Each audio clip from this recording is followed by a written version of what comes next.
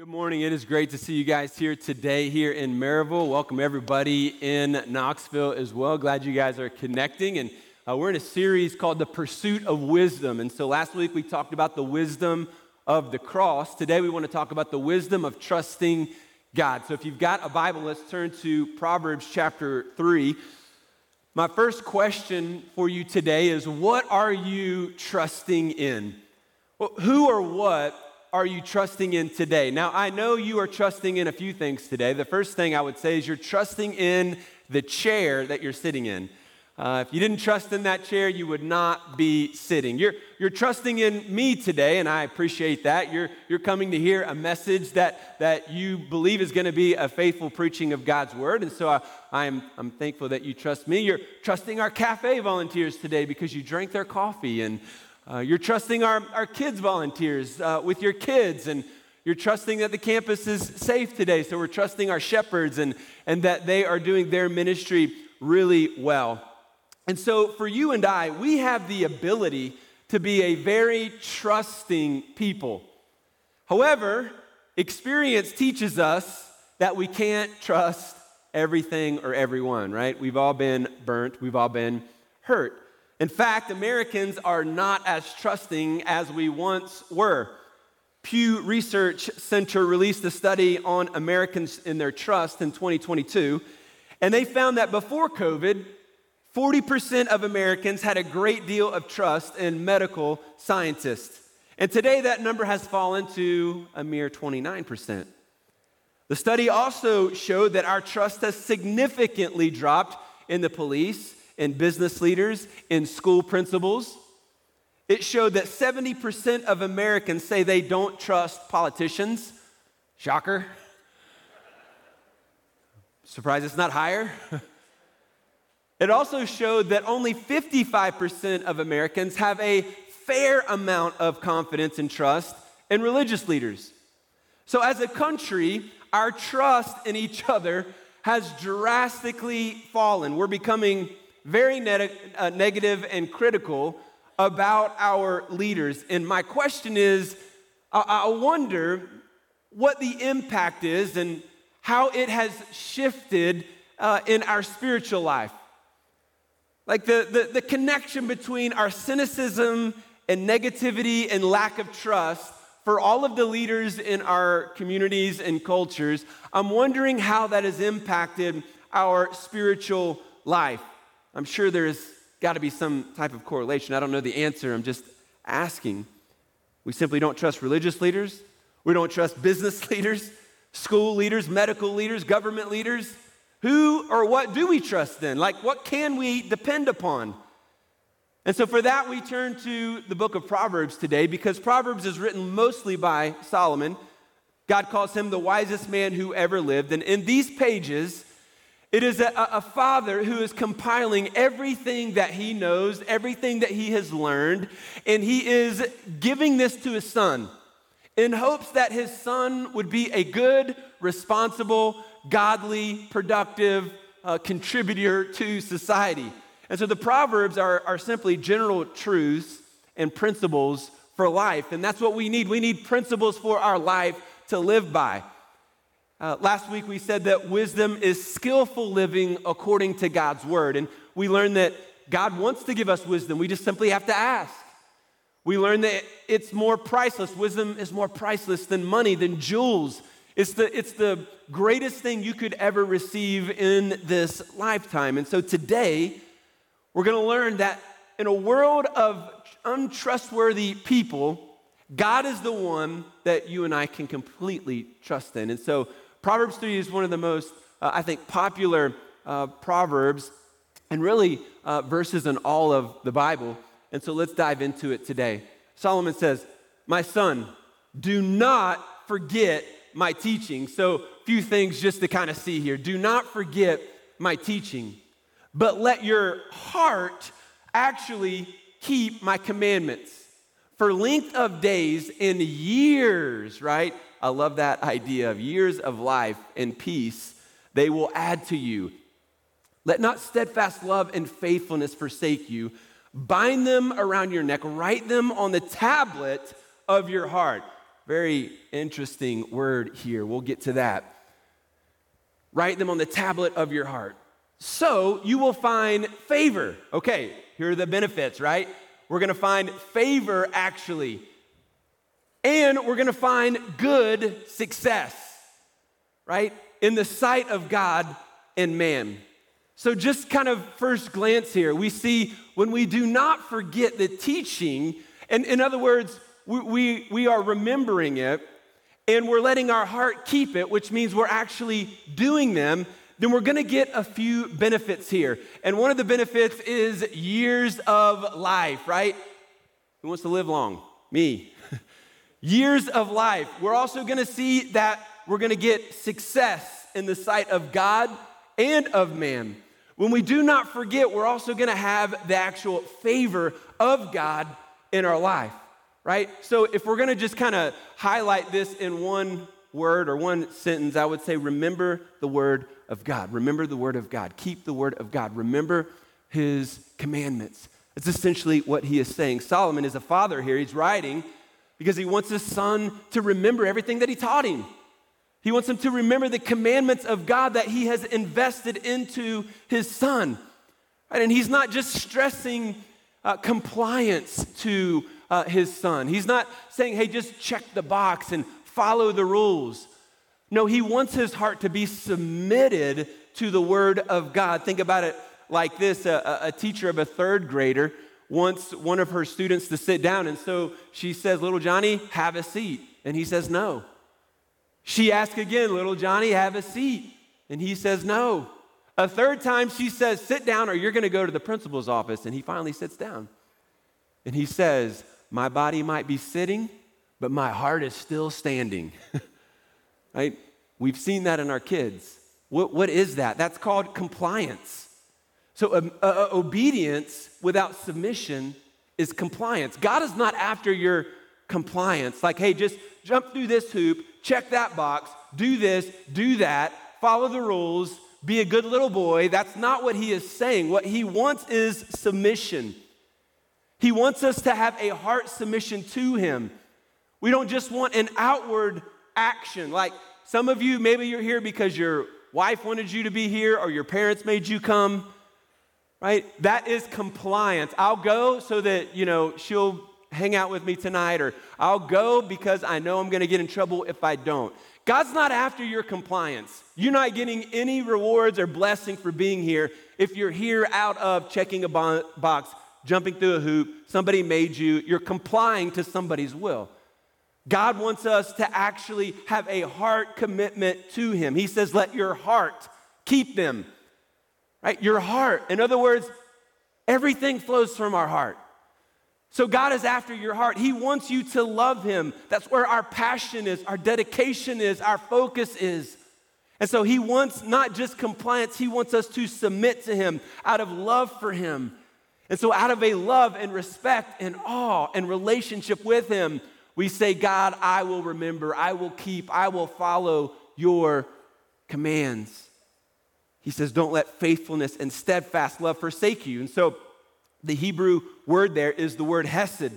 And so that's the same word that God uses as this covenantal relationship of this love that he has for his people. And so he is encouraging us to actually understand that we need to remember the covenant of love that God has for us and not to forsake those commands. And of course, if you go down, the path of illicit sex and drugs and greed and all of the things, your life can be cut short because those things are dangerous and harmful to our life. It brings chaos into our life instead of peace.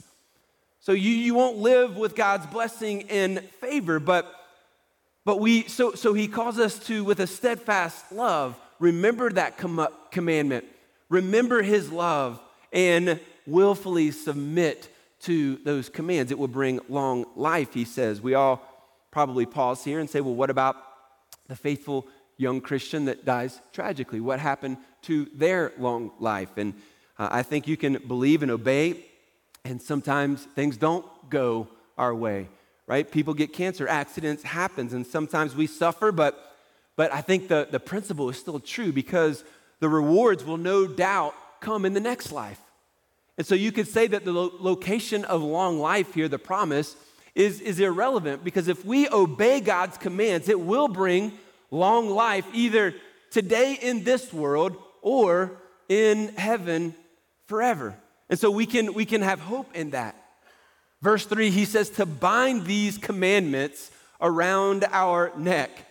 Think about it like this. If your father or your husband bought you a beautiful diamond necklace, you would cherish that necklace. You would wear it, and you would remember who gave it to you. There would be an endearment and in love, and you would remember him every time you put that around your neck. The same idea. It's this idea of remembering and following, and our love for him growing as we think about his commands and how he has blessed us. Then it says, write them on the tablet of your heart. This takes our mind back to Deuteronomy 6. We read it a few weeks ago, where he said to bind these commands on our hands and our forehead. Again, this is covenant language from God that he's using. The 10 Commandments were written on stone tablets. Israelites didn't follow them, right? And so this idea that we are to write them on the tablet of our heart alludes to the future covenant that God was going to give to the Israelite people, what you and I enjoy today.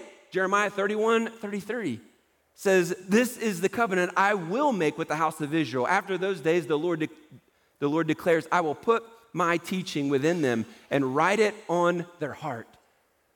So the tablet of your heart is this idea that he is pointing to. His language is preparing us for the cross of Jesus. And the cross of Jesus is that the sacrifice of Christ dying on the cross pays for our sin, provides a way for you and I to have forgiveness of our sin, a right relationship with God, that the Holy Spirit is then given to us. And so the Word of God, the love of God is written upon the tablet of your heart. Theologians call it regeneration. Last week we talked about this moment of salvation. And in this moment, when we are putting our faith and trust in Jesus, he is saving us. He is regenerating our spirit. He's giving us a brand new heart. He turns our heart of stone into a heart of flesh, and he is writing his word on our heart, allowing us then to truly begin to know him and follow him and obey him. Last Sunday, we baptized 22 people. Praise God that took that decision. Yeah. Many of those first-time decisions, if you didn't get baptized last week and you want to get baptized, you're ready for that next step, scan that QR code and register for our next baptism, which is in a couple of weeks. And we'll encourage you. And he tells us to remember the word of God. Let's keep going here in verse 5. He says, trust in the Lord, right? This is the verse. So here we are. Trust in the Lord with all, not part, but all of your heart. And then he says, do not lean, right? So there's this action of trusting, and then there's this idea of not leaning on what? Our own understanding. So then he says, in all your ways, acknowledge him. This is huge. We're going to talk about what acknowledge him actually looks like. But when we do trust, and when we do not lean, and when we acknowledge, what will he do? He will make our paths actually straight. Right? So see the connection here. Trusting, straight path. Do not lean, straight path. Acknowledging him, straight path. So what is he saying? He's saying trust the Lord completely, with all of your heart. Don't lean on your understanding, but with all of your heart, with all of who you are.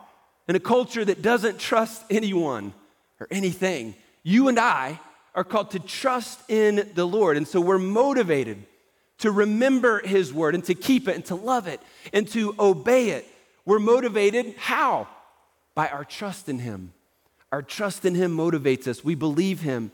And so we remember the commands belong to him. You're not following Trent's commands. You're not following your parents' commands. You're not following a right-wing command or a Republican command or a Democratic command. When we turn to the word of God, we are turning to the commands and wisdom and truth of our Creator. Let's keep that in perspective. Let's turn to the Word and see what He actually is telling us to do. And He is asking us to trust that His Word is true. Your ways, your thoughts are going to seem better than God's ways. That happens to me all the time. My way, my plan seems better than what God's plan actually is. And you're going to think that it looks easier. You're going to think that it looks better your way. You're going to think that, well, the community is going to accept my way more so than God's way. And so there's going to be a wrestling there. But God says, you can trust me. You can trust my understanding, not your own understanding. Think about it like this. A 2-year-old at a birthday party wants to eat 5 cupcakes. And what's a good parent gonna do? Good parent's gonna cut off this kid from eating 5 cupcakes, right? But that's not gonna stop him from wanting it. He's gonna cry. He's not gonna see the long-term sugar effects. He's not gonna see the health effects. He's not gonna be able to take a nap. He doesn't understand fully how it's gonna hurt him. But as adults, we know 5 cupcakes is gonna make him sick. It's not a good thing. We're not gonna allow him to do that. In a similar way, your understanding is so limited. In some ways, it's like a 2-year-old, right? When we're thinking about the grand depths of God's wisdom in our life, I mean, we have to realize that we're just like a 2-year-old sometimes. God, fix it. God, do this. Why aren't you doing this? And he's like, because 5 cupcakes are going to make you sick, man. Trust me. Lean into me. Lean on me, not your simple understanding. You aren't a 2-year-old anymore, even though sometimes we act like it. The world says live together before you get married. And God says, look, you're not going to experience true intimacy until you make a covenantal commitment called marriage. Just won't happen. You won't get it. The world says divorce, that's going to solve your problems. And then God says, I hate divorce. The world says hold on to a grudge. And God says, look, if you don't forgive your brother like I forgive you, then you're missing the whole point of what it means to follow me. And so a million different examples of how our heart wants to do this, but God's word says this. We're constantly leaning on something. Which way will you lean today? Will you lean on God and his truth, or will you trust in your own understanding? I think it is important. I think trust kind of really boils down to 2 words that I would share with you today. Trust kind of boils down to dependence and confidence. What are you depending on, and what are you confident in? Most of the time in my life, I see that I'm depending upon my own wisdom. And so I'm constantly asking God to help me depend on his wisdom. I think a lot of times my confidence is in myself. I don't know if this is true for you, but we're confident in our own skills and our own abilities and our own wisdom, our own knowledge. And so we can go weeks sometimes without even asking God to help us have wisdom or to pray about a decision. What are you depending on? What are you confident in? I think confidence is one of the things that we struggle with the most. Now, this doesn't mean that we presume upon God. In other words, we don't assume that God is gonna do X and Y. And so I'm not gonna say, God is gonna baptize 22 people next Sunday. That's presumption. That's assuming. I do not know the future. You don't know the future. And so we want to be careful about our words. Words carry weight. So I'm not gonna say, thus saith the Lord. That's already kind of happened in the Bible. Not me to say. But I can say I'm believing God is gonna baptize a lot of people next week, or I'm believing that God is going to do this. I'm trusting and I believe that God is able to move this situation. And so our language, we've got to include that language in our daily conversations and with our spouse. And as we're talking about life with our small group, like I'm believing this is going to happen. What does that do? That connects our trust in God. It helps us to lean upon our understanding. It breaks us out of our cynicism and negativity and lack of trust that we walk in all day long. So how do we trust God? A few very practical things that he gives to us here. He says, acknowledge God daily. In all your ways, acknowledge him. Now, in the word acknowledge is the word know, right? N-K-N-O. So when we talk about acknowledging God, we first have to know God. So if you've never given your life to Jesus, if you've never committed your life to him, you don't have faith in Jesus' death, burial, and resurrection, you do not know God. You cannot know God unless you know Jesus. And so that's the first part. To acknowledge him means that we know him. But this Hebrew word for acknowledge is the Hebrew word yada, right? And it's where George Lucas got the name Yoda. I'm just kidding, I don't know that. It's just waking everybody up. Y-A-D-A, yada. And it simply means an experiential knowledge. So there's a head knowledge of who God is, but then there's also a heart knowledge. I've experienced him. I'm believing in him. I'm walking with him. I'm aware of him, which is big. To acknowledge God, listen, means that we are aware of him. So we're saying things like, I believe maybe God brought this person in my life today, or I believe God provided me, in this way, and I'm believing this, and maybe this. This is the language of Christians that we should be talking about. So often we just don't talk about God as if he is working in our life. We go all week without even mentioning his name. To acknowledge him means we're aware, we know he is with us, right? And then in verse 6, he says, when we do this, he will make your path straight. Now, during the time Solomon is writing this, to travel was very dangerous. And we didn't have the road system at that time like we do today. There's no pavement. So traveling on a path basically is a trail.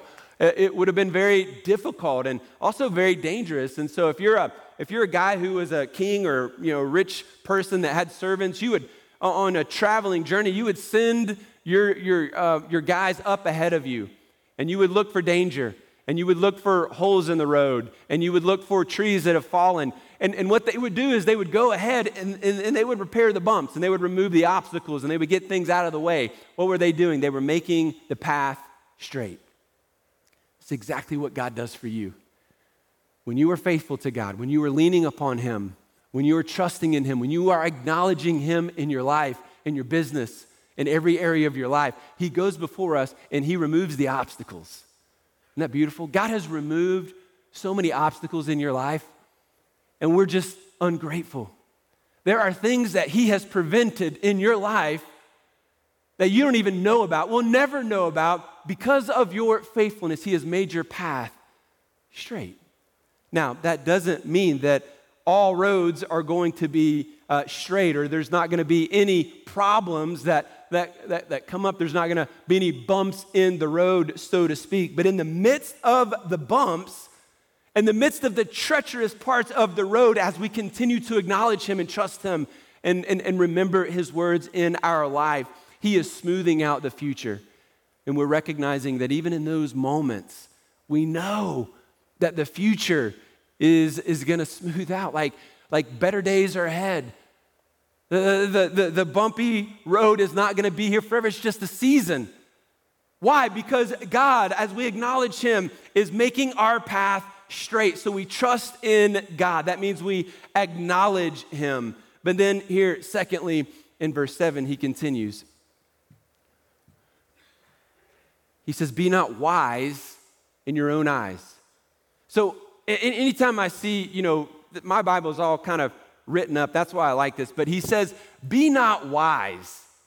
So kind of verbs I like to circle and draw my attention to. Be not wise in my own eyes. And on the other side here, he says to actually fear who? Oh, I'm supposed to fear the Lord. Not only am my mentality is I'm not wise, God is wise, I'm not wise, I'm going to actually turn away from evil, right? And when I am not wise, in other words, I'm humble and I don't act like I know it all, and when I fear the Lord, and when I turn away from evil, then what's it going to bring into my life? Well, he says it's going to bring healing to your flesh, which is an interesting word. We'll get to it. And then he says he's also going to bring us refreshment. It's going to be to our bones, our inner being. So don't be wise, fear the Lord, turn away from evil. Boom, we're going to get healing. We're going to get refreshment into our life. So we might just simply say it like this. Honor God, turn from evil. Honor God, turn from evil. He says, fear the Lord, right? And we know this in the scripture. The fear of the Lord is the beginning of all wisdom. So we fear the Lord and we turn from evil. This is what he's saying. Now, what does it mean to fear the Lord? Is it that we're supposed to be afraid of him? like, you're afraid of snakes and spiders? I was mowing on Friday, and I'm just, going along in my own world, got the podcast going, my headphones, and I'm in another world as I'm listening, and I'm trying to get it done as fast as possible. And then all of a sudden, as I'm going and minding my own business, all of a sudden I come upon this spider web with this gigantic spider, and it was in my face, like right here. I was like, "Ooh!" Immediately brakes, reverse, shoe off, karate chopping, to get this thing out of here. I wouldn't say I'm afraid of them. I just hate them, and I think they should all die. I mean, murder spiders, bad. Are we supposed to fear God in that way? And that's not the mentality.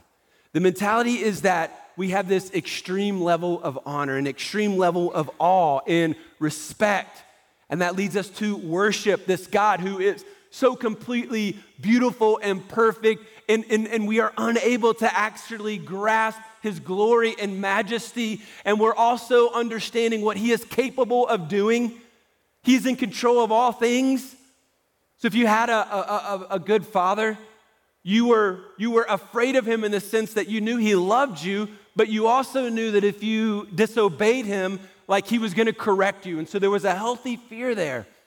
And so the same idea is that we have this healthy awe and obedience that flows because we respect God. We want to worship him.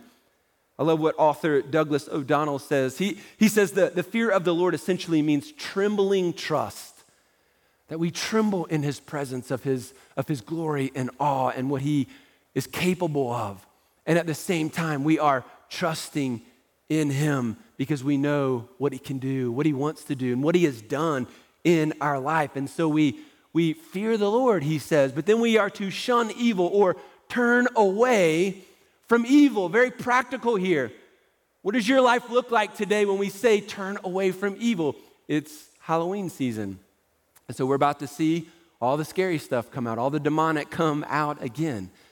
All the decorations and all the scary outfits and the scary movies and the demon possession that is in movies and on TV, all of that stuff is going to be in front of us again, right? And for many Christians, I think there's a unhealthy fear of the demonic and an unhealthy fear of that spiritual side of things. I mean, think about it like this. Who are demons afraid of? Who's Satan afraid of? Well, James chapter 2 says the demons believe and they tremble, they shudder, they fear God. And so as Christians, what do we do in this season? And I would really caution you. I'm not going to tell you what to do on this, but I would say that we cannot take a pagan holiday and just embrace it as is. And so if you're decorating in the skulls and the scary and the demonic and all of this kind of stuff, and you're watching this on TV and your kids are watching this, I would caution you that is not healthy for us as believers.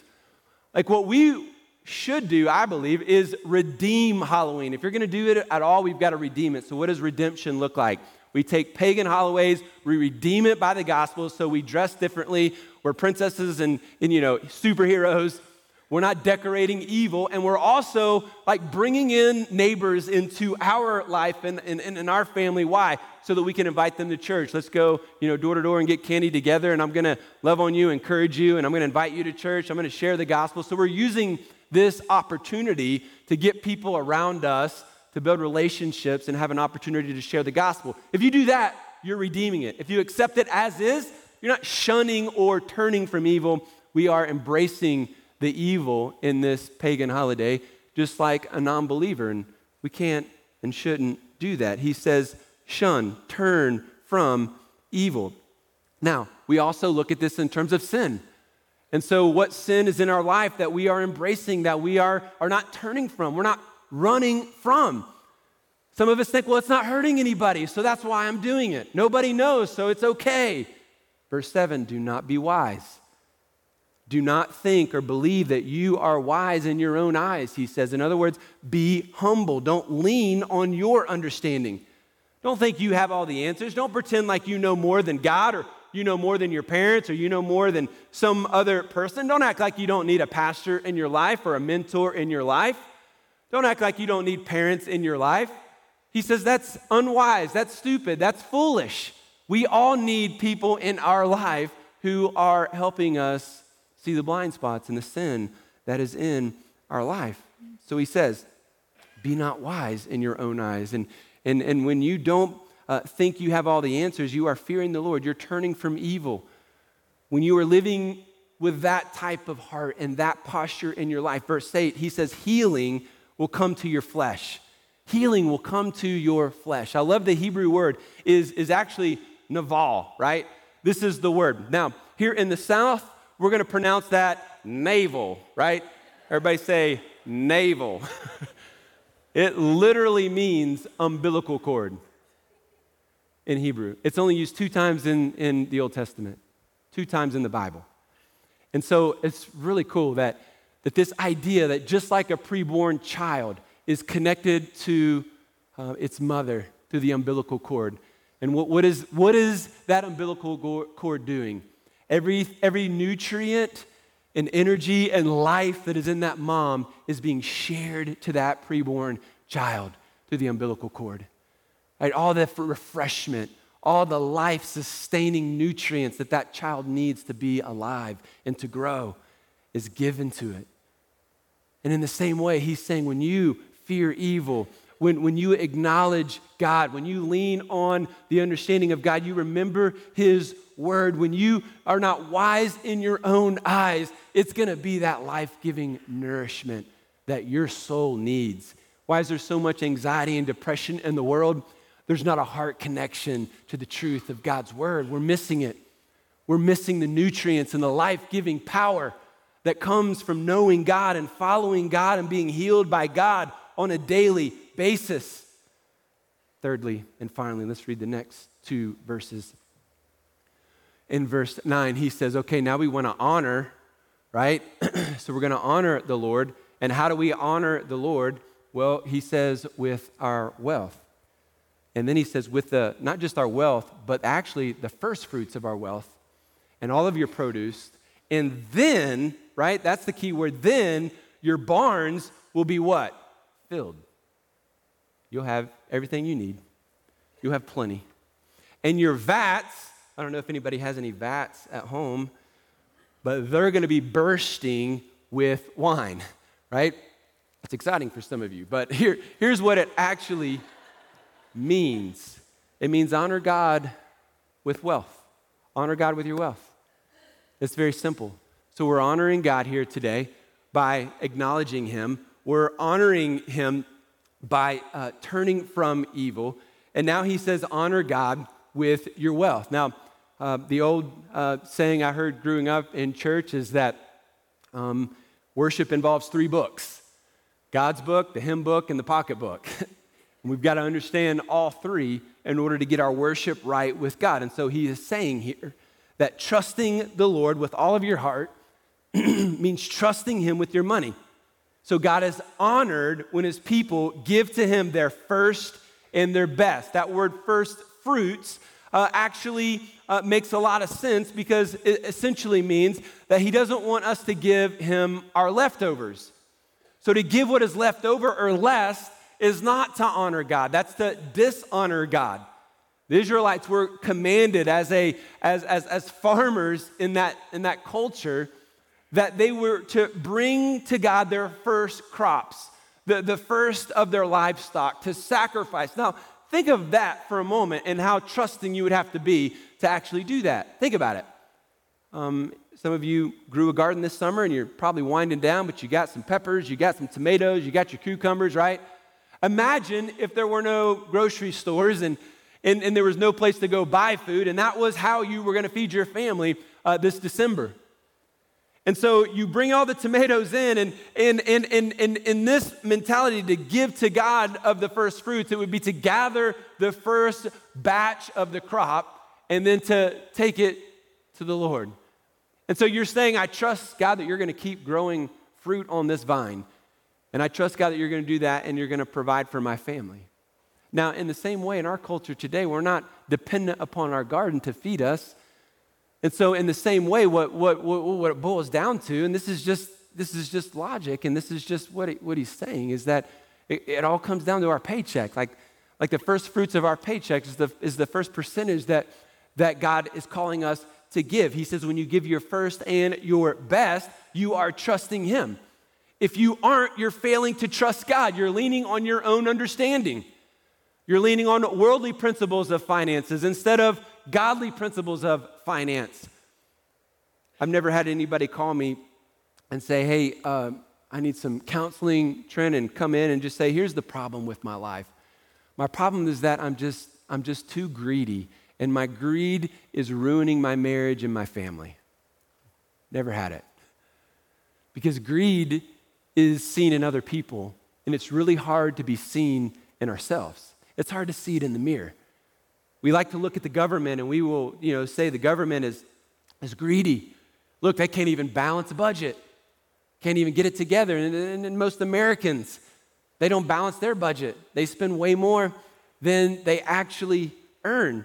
We like to criticize people that we think are rich, and all those rich people have everything they want. Do you realize that you can make $500,000 and be in just as much debt and financially tapped as somebody who makes $50,000? See it all the time, hear it all the time. People who make $50,000 have to actually learn how to budget their money, and people with $500,000 just think it's going to keep flowing in, and so they tend to perhaps never get a grasp on it. So I think the reality is that a lot of people who when we say first fruits, say, well, I don't have anything left, and so there's nothing to give. And so that mentality is leaning on our own understanding. It's not leaning upon the truth of Scripture here. He says to give the first fruits. Now, a lot of wealthy people, they don't have money like in the bank, believe it or not. I talk to them. Most of their money is like tied up in assets. So they have, stuff. They have cars, and they have property, and they have businesses, and they have all this. And so when we say, hey, this is what the Lord wants, let's give, it's like, well, I don't have any money. And it's true, but it's all like tied up in assets. And if you have kids, your money's tied up in your kids. I was talking to someone the other day, and it was like, we're thinking about having another kid, but I don't know if we can afford it. It's like, it's just like, I didn't realize how expensive kids were. And one of my friends said, listen, no matter how many kids you have, they take it all. They take it all. If you have 4 kids, they will take it all. If you have 2 kids, they'll take it. If you have 1 kid, you'll spend everything on that 1 kid. So I think we have to realize that nobody has anything left over. Nobody in the room, I don't care what your salary is.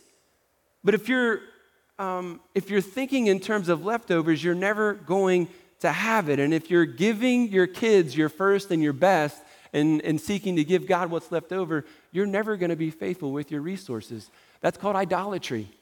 Our kids come second. God comes first. Kids get leftovers, not God.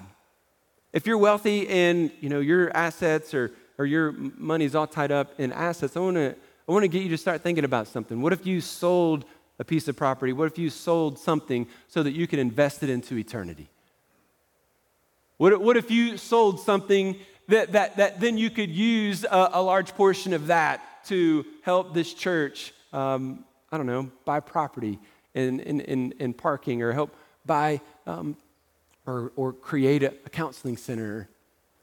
Our Knoxville location needs about $1 million to be able to renovate further, to get a kid space that is what we need it to be. And we need at least $600,000 here to get property. And we just had a piece of equipment this past week go out that we had to not ready for, that we had to purchase. And if you were in the first service, then you saw everything glitch out. Well, something died, and we had to replace that. And it's just life. We need to repave the parking lot. It's life. We got to maintain and be good stewards of what God has given to us. I could give you a list. If you want a list, email me. I will give you a list. I mean, it's literally thousands and thousands of dollars that we need. And every dollar that is given, then we are able to do ministry. And even though we don't have a counseling center, we've moved in the area of counseling and seeing a lot of people because of the staff we were able to get and the training that we've been able to do. And this coming week, Pastor Alex, our student pastor, he's taken 100 students into the mountains to train them how to be leaders. And when you talk about the future of our country, those are the kinds of things that we need. Are you all with me with that? Nobody said amen, so I didn't know if you were asleep or... if you care about that. That's 100 of our teenagers for 3 days. And so these are the kinds of things that we're doing as a church. And the great thing about giving to FC is that you get a great return on your investment because you see 22 people get baptized. We've almost got, I think, 130 baptized. We're not even done with the year yet. We're seeing people's lives transformed. And so it's not like giving to a dead church where that would be kind of depressing. You're giving and God is actually blessing. You're giving and God is actually doing something incredible with the resources that you and I are giving. And so here's what he says. When you and I give, when we give our first and best, God gives you more. When you give your first and best, God gives you more. Now, I know some of you are going to think, well, this is health and wealth, prosperity gospel. It's what the Bible says. You can interpret it through your little lens of the whatever documentaries you've watched and the guys you've seen on, and some people do. Some people take it, prosperity gospel. This is the principle. Like when you are faithful in giving your first and best, God gives you more. Verse 10, your barns will be filled, your vats will be bursting with wine. In other words, you will harvest more than you planted. It's the principle of the harvest. Like as a farmer, you can plant the seed, you can water it, you can give it good soil, you can pull weeds, but you cannot make it grow. God is the one that grows. And so when we give our first and best, God grows things that only he can grow. And that's the principle. So when we give our first and best, God gives us more. It's not a get-rich plan. It's a faithfulness plan. It's a leaning on his understanding, not my understanding. It's a trusting in God. If you're not giving to God, I can tell you this, and I've gone through it myself. There's not a fully release of trust in God if you are not giving to God. It's just you just can't have both.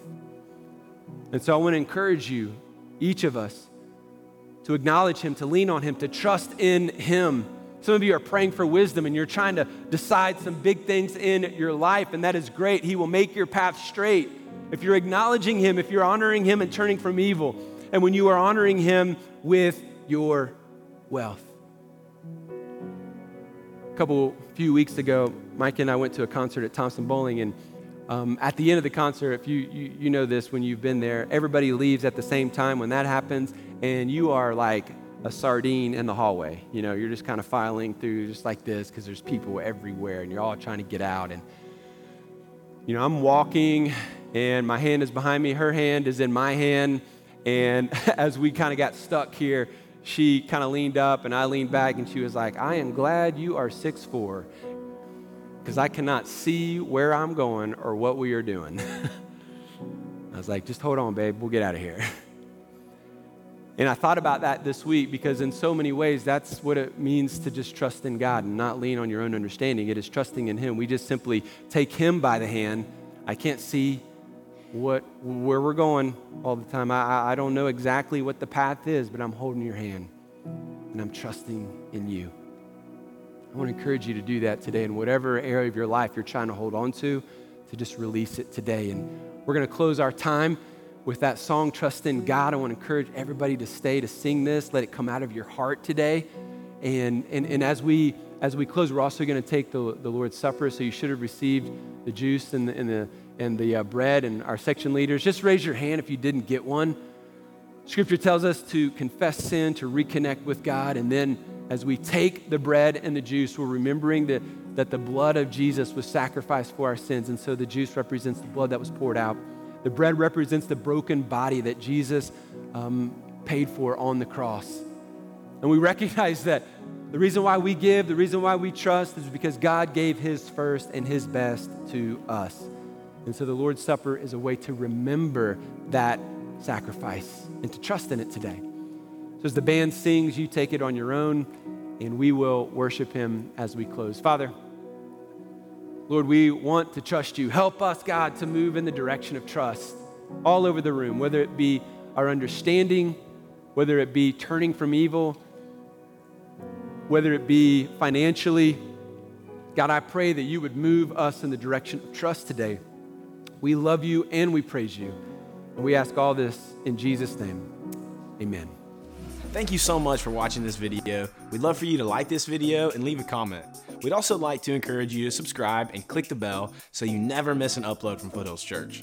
To learn more about FC, you can go to our website, foothillschurch.com, or by clicking the link in the description below.